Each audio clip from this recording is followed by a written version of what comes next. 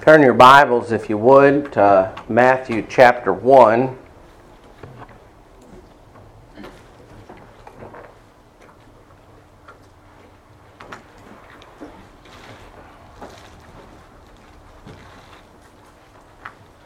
You want to see if you can plug that in or reach?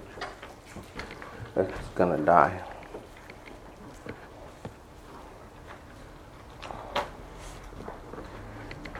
Matthew chapter 1.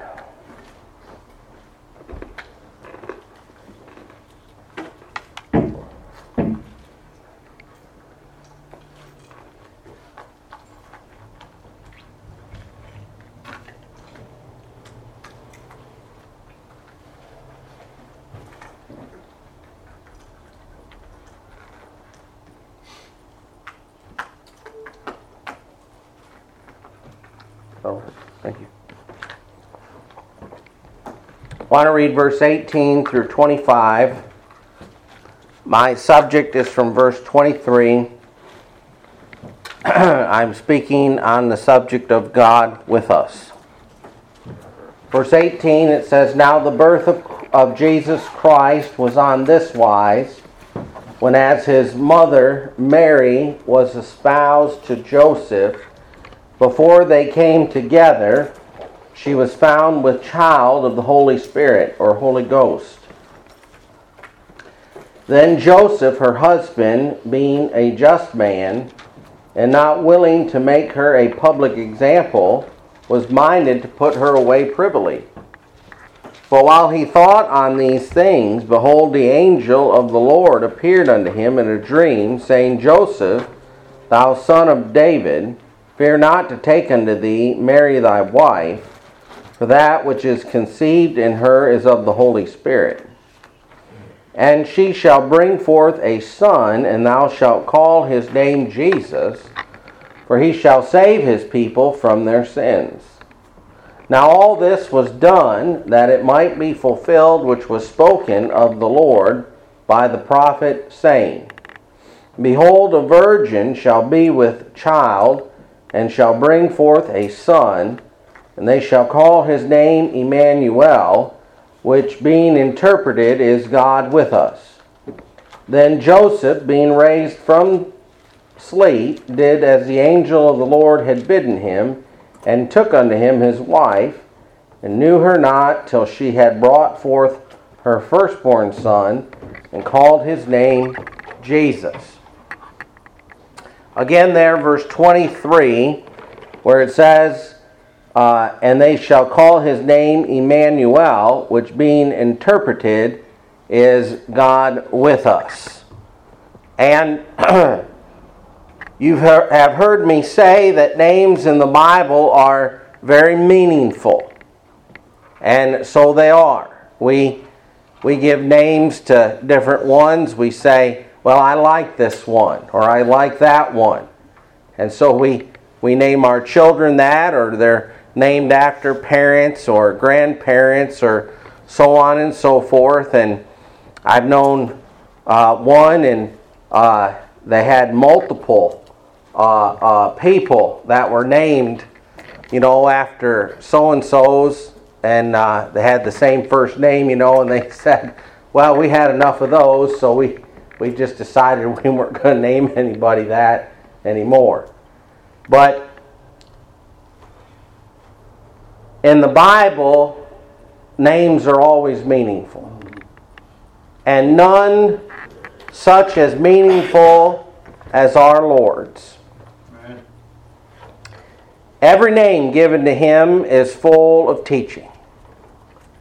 I'd like you to turn over there in Isaiah 9 and verse 6. Isaiah chapter 9 and verse 6. And I want to read here. This is Brother Crowder read this to us, quoted it to us in the previous hour. And we find that all of these names of our Lord, oh, how wonderful they are, how meaningful, full of awe and wonder they are. It says, For unto us a child is born, unto us a son is given, and the government shall be upon his shoulder, and his name shall be called Wonderful, Counselor, the Mighty God, the Everlasting Father, the Prince of Peace. All of those are his names. And so each and every one of them is full of teaching and meaning for the child of God. Amen. And such is the case. And if you just turn back a chapter or a couple chapters here, you'll find where that our text of Matthew is referring to. And in Isaiah 7 and verse 14, how that it tells us here, it says, why all that is being referred to here is that all this was done that it might be fulfilled which was spoken of the Lord by the prophet. Verse 22 of our text, Matthew 1:22, it says, this is being spoken of by the prophet. Well, the prophet's Isaiah chapter 7 verse 14. It says, therefore the Lord himself shall give you a sign. Behold, a virgin shall conceive and bear a son, and shall call his name Emmanuel. And so that's going to be the sign, is that that this is going to be, and it's a miraculous event, isn't it? That a virgin, one who has not procreated, one who's not had sexual intercourse, is going to conceive a child. Right. That's a miraculous thing, isn't it? Yeah. Amen. So I want to observe here some things about this name, Emmanuel. And the Bible tells us that it is interpreted. You look here in verse 23, which being interpreted is God with us, or El Imanu. That's simply how it is the El means God, and the Imanu means with us. So it's just kind of reversed and rendered for us. But I'm so thankful that it's not just, it doesn't say, and they shall call his name Emmanuel. In the Old Testament, you find there in Isaiah chapter 7 and verse 14, it's simply left in the Hebrew, isn't it? Isaiah 7 and verse 14, and they shall call his name Emmanuel. Well, and that makes perfect sense, doesn't it? Amen. Because God is speaking here unto the Hebrews. He's speaking unto the Jews. He's speaking unto the people of old. And he's saying unto them that God is going to come and he's going to be with you. He's going to be with us. Amen. But if you turn and you come now and you're in the New Testament, and what do we find is going to happen in the New Testament? We find that God is going to do something in the New Testament, and he's going to do it openly that he didn't do in the Old Testament. And that is, he's going to save all manner of people, isn't he? Amen. You see, the Bible was primarily to the people. In the Old Testament, it was primarily to the Jews, but in the New Testament, it's going to be to Jew and Gentile alike, isn't it? And we find in Matthew chapter 1 and verse 23, behold, a virgin shall be with child, and shall bring forth a son, and they shall call his name Emmanuel. That right there is where Isaiah ends. But in the New Testament, we find that the Spirit of God adds this phrase, which being interpreted is God with us. You see, the Spirit of God is signifying that there is going to be a change. The change is that Jesus Christ is going to be preached unto every creature.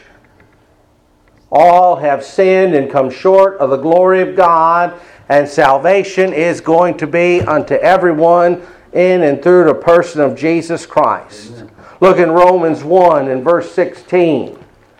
Romans chapter 1 and verse 16.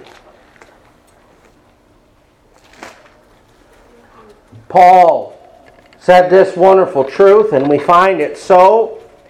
And it is sprinkled, if you would, throughout the Old Testament. We find that God, here and there, He would graft in a Gentile, wouldn't He? He would graft one in unto the Jews. And then we find in the prophecies, He would speak here and there about that, how that He would go unto the Gentiles. And this concerns you and I greatly. Yeah. Because that during the church age, God would seek out a people for His name's sake among the Gentiles, of whom we are. And in Romans 1:16 it says, "For I am not ashamed of the gospel of Christ, for it is the power of God unto salvation to everyone that believeth, to the Jew first, and also to the Greek, or also to the Gentile." And the gospel's already gone unto the Jews. And now it's going forth unto everyone. It's being proclaimed to every creature. We sang the chorus this morning. Jesus loves the little children, all the children of the world. Red and yellow, black and white, they're precious in His sight. And that is the gospel, that it goes forth unto each and every person. And so we have it as this phrase, which being interpreted, God with us. And that is significant. That salvation is not being held in check or cornered up, if you would, among the borders of Israel or Jerusalem. But as God told His church there, I want you to go unto all the world, preaching the gospel of repentance unto every creature.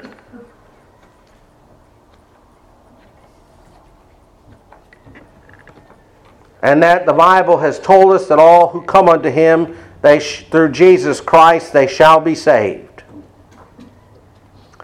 Now I'd also like you to observe, concerning this God with us, is this great condescension. The great condescension that has taken place. Look over, if you would, in Colossians chapter 1, that the Creator has taken upon Himself the lowest form, that is the form of, He's come in the likeness of sinful flesh. Colossians chapter 1, and I'd like to begin at verse 15. You see, He didn't put on the form of a seraphim or a cherubim, did He? He didn't come and put on the form of an angelic being. That was just proven there in the book of Hebrews. He did not come in any other form, but He came in the likeness of sinful flesh. And here in Colossians chapter 1, I'd like to read beginning at verse 15. And notice here that it is God with us. God of very God. As we have read so many times, heard preached so many times, that it was that Christ is 100% God. Amen. His deity, His divinity, was not lessened when He became incarnate in the flesh. Observe here, verse 15. Speaking of Christ, it says, who is the image of the invisible God. Isn't that something? Amen. He's the image of the invisible God. No wonder the Bible says we're not to have any graven images. Christ is the image of God. He's the firstborn of every creature. For by him were all things created, that are in heaven and that are in earth, visible and invisible, whether they be thrones or dominions or principalities or powers. All things were created by him and for him, and he is before all things, and by him all things consist. And he is the head of the body, the church, who is the beginning, the firstborn from the dead, that in all things he might have the preeminence. For it pleased the Father that in him should all fullness dwell. That is to say, that every aspect of God is in Christ. Amen.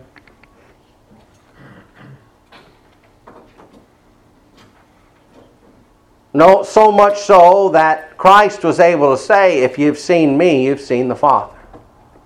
If you've seen me, you have seen the Father. Or if you've known the Father, or known me, you've known the Father.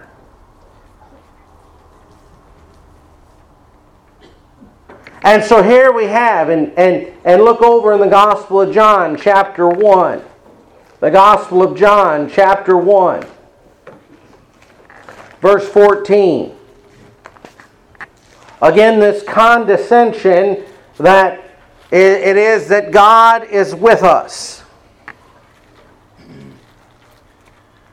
To contemplate such that this being who spoke and the universe came into existence, that he spoke and all that there is came into being,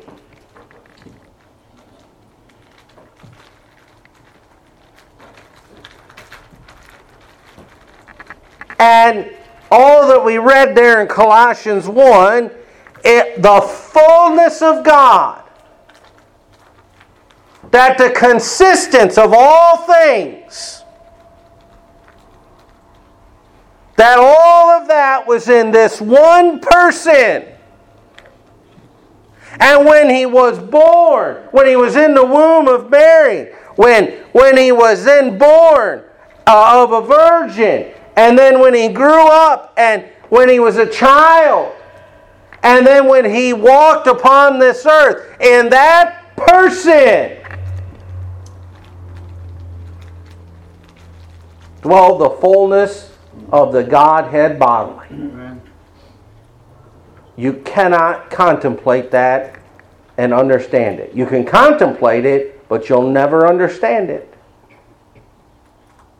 Listen, John 1:14, it says, "In the Word," meaning, and when it refers to Jesus as the Word, it's speaking about his deity. It's speaking about him as being divine, that is, his God nature. "And the Word was made flesh, and dwelt among us, and we beheld his glory, the glory as of the only begotten of the Father, full of grace and truth." And so here is God. And he has condescended, and he's walking amongst humans. The Bible tells us that if any man saw his face, what would happen to him? He'd die. But yet here is God incarnate in the flesh. A most amazing thing. Right. I'd like also to observe in Matthew chapter 17, the miracle of power that is contained in God with us. God with us. I've read and looked at the description given of our Lord Jesus Christ in the book of Revelation time and again. I mean the sword that comes out of his mouth as he walks in the midst of his lampstand. But in Matthew 17 and verse 1 and 2, he goes up atop the Mount Transfiguration.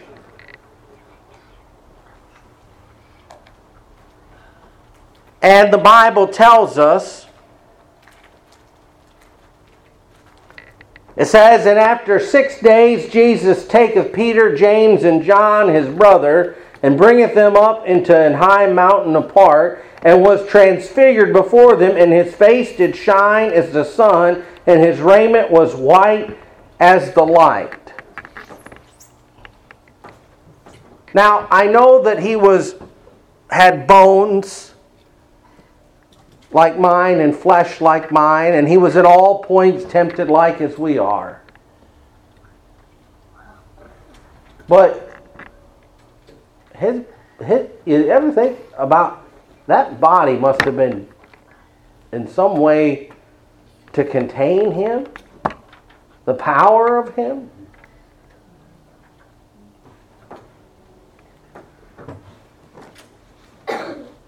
I mean, Moses went up on top of the mountain, and he was up there with the Lord, and when he came down from Mount Sinai, his face shone, so much so that the people were afraid that they had to put a veil over his face. But the Bible says that when Christ was here on this earth, that we would look upon him and there would be nothing about him that would cause us to love him. Nothing that would be attractive or lovely or beautiful. Nothing outwardly. He was transfigured here, and notice what the Bible says. It says, "And behold, there appeared unto them Moses and Elijah talking with him.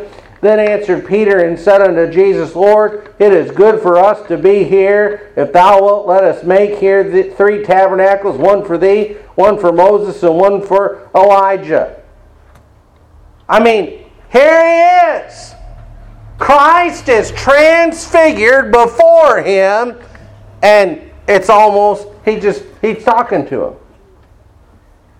Now, he falls at his feet as dead in the next few verses. "While he yet spake, behold, a bright cloud overshadowed them, and behold, a voice out of the cloud which said, This is my beloved Son, in whom I am well pleased, hear ye him. And when the disciples heard it, they fell on their face and were sore afraid."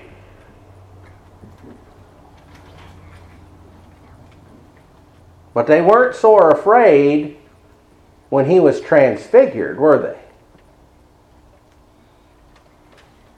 It wasn't until the voice spake.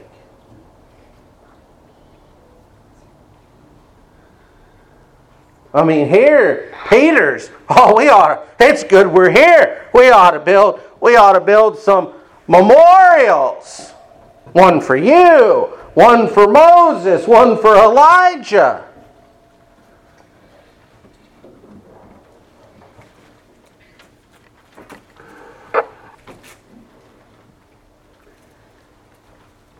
That must have been somebody that it would contain, that the Word and the Word dwelt among us and tabernacled. The deity of God. Think about it in this way. Turn over to the 104th Psalm. Psalm 104. Verse 32.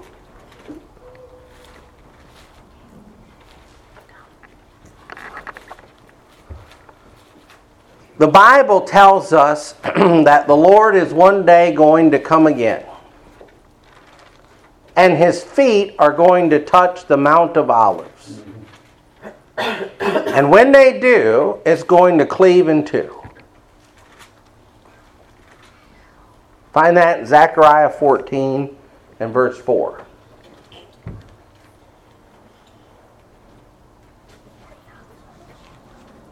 That's it's going to happen. Why didn't he been to the Mount of Olives before? The power that he has, he's capable of doing it. Look here in Psalm 104, verse 32. "He looketh on the earth, and it trembleth. He toucheth the hills, and they smoke."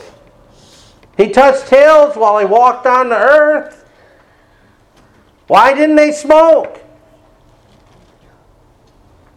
The miraculous of Him to create a body that could contain His deity, that His omnipresence could be contained in that.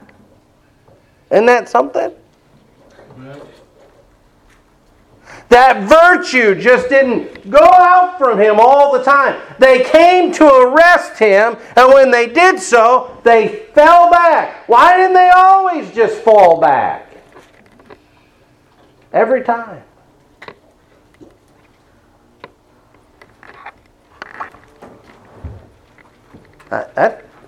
It just marvels.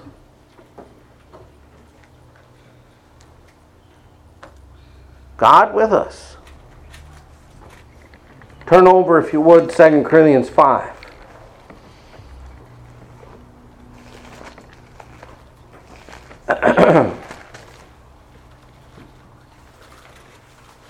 I don't think that so-called science will ever be able to answer those things. Right.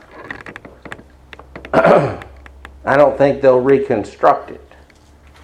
They'll not be able to explain it away.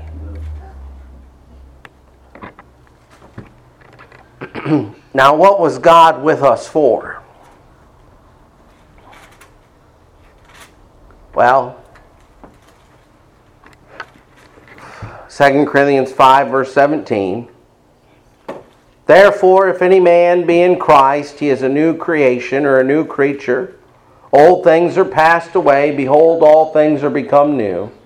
And all things are of God, who hath reconciled us to Himself by Jesus Christ, and hath given to us the ministry of reconciliation. Now note verse 19.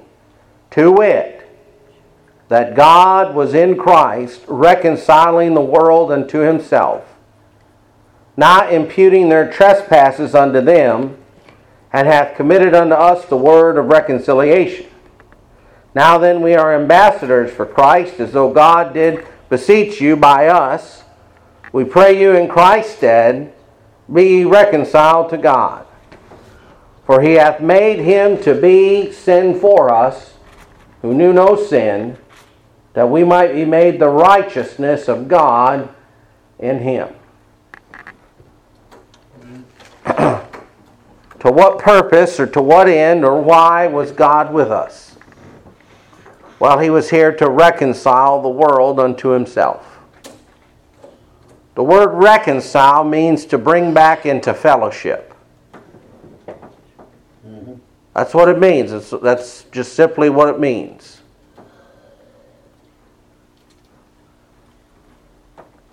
And this was the purpose of which God was in Christ.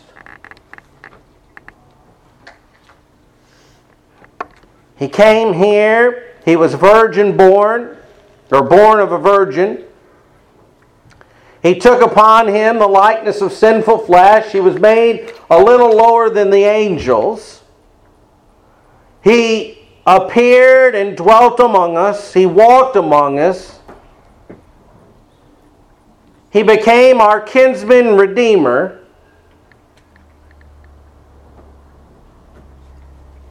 It behooved Him, the Bible tells us. He was perfected by the things that He suffered.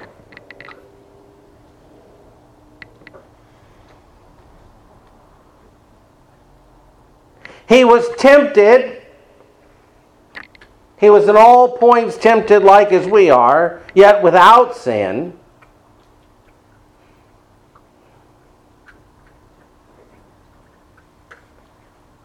And this was all done for the purpose of bringing us into fellowship with Himself.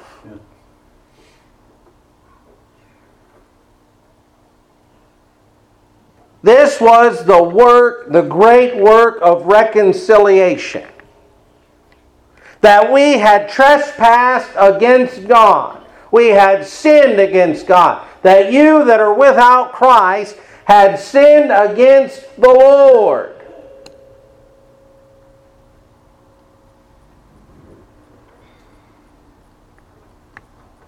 And you know, God, He's the one who sinned against. You know what He does? He says, I'm going to go over here and I'm going to make things right. I'm going to bring them back into relationship with me, and I'm going to do it by virtue and by the death of my only begotten Son.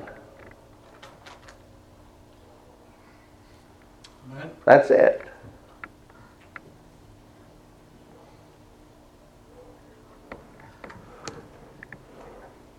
It tells us in this passage of Scripture that God's purpose was not to impute their trespasses unto them.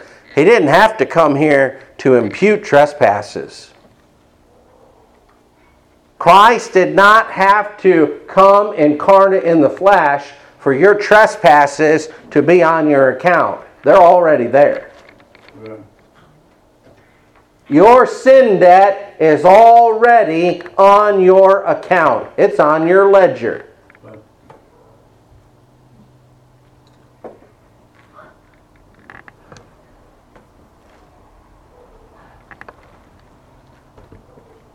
But He came to reconcile you unto God. And He came here, and as it says in verse 21, He hath made Him to be sin for us, who knew no sin, that we might be made the righteousness of God in Him. That is the great transaction, isn't it? As was saying this morning, He ransomed me. He paid the sin debt. He paid the price of my redemption.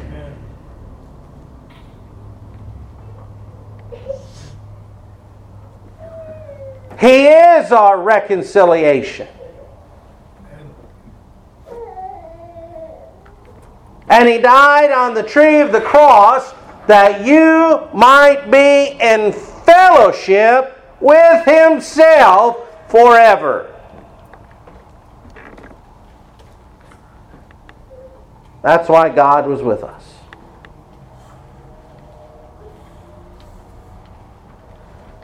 And in order for God to be with us, He had to leave His Father's throne. In order for God to be with us,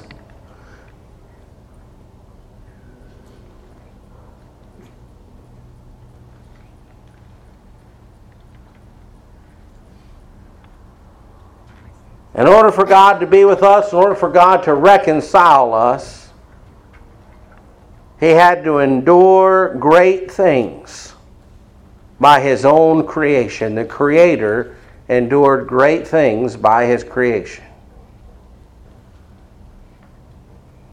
Even those that He would save.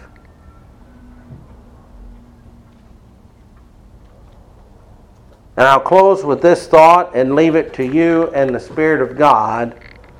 What if God had not been with us?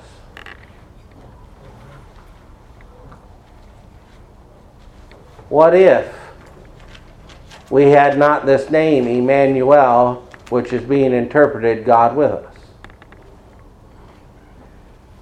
Well, we would not have reconciliation. We would not have any of these things. We would not have a kinsman redeemer, would we? We would not have an intercessor who is the God-man. We wouldn't have a mediator. We wouldn't have one who was in all points tempted like as we are, yet without sin. We wouldn't have one who is made perfect through sufferings.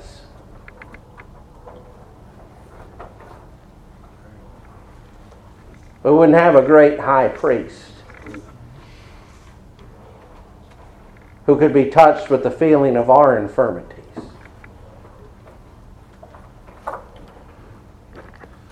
Oh, the power of those words, God with us, or Emmanuel, which being interpreted is God with us. Amen. Are you here this morning and without Christ as your Savior? Are you here and you have not been reconciled unto God, not brought into fellowship with Him? Well, You will not be brought into fellowship with God apart from Jesus Christ. You won't be reconciled to Him. If you're here trying to make yourself acceptable unto God, trying to be accepted by God into fellowship by your own goodness, your own works, it's not going to happen. If that were possible, then Christ has died in vain.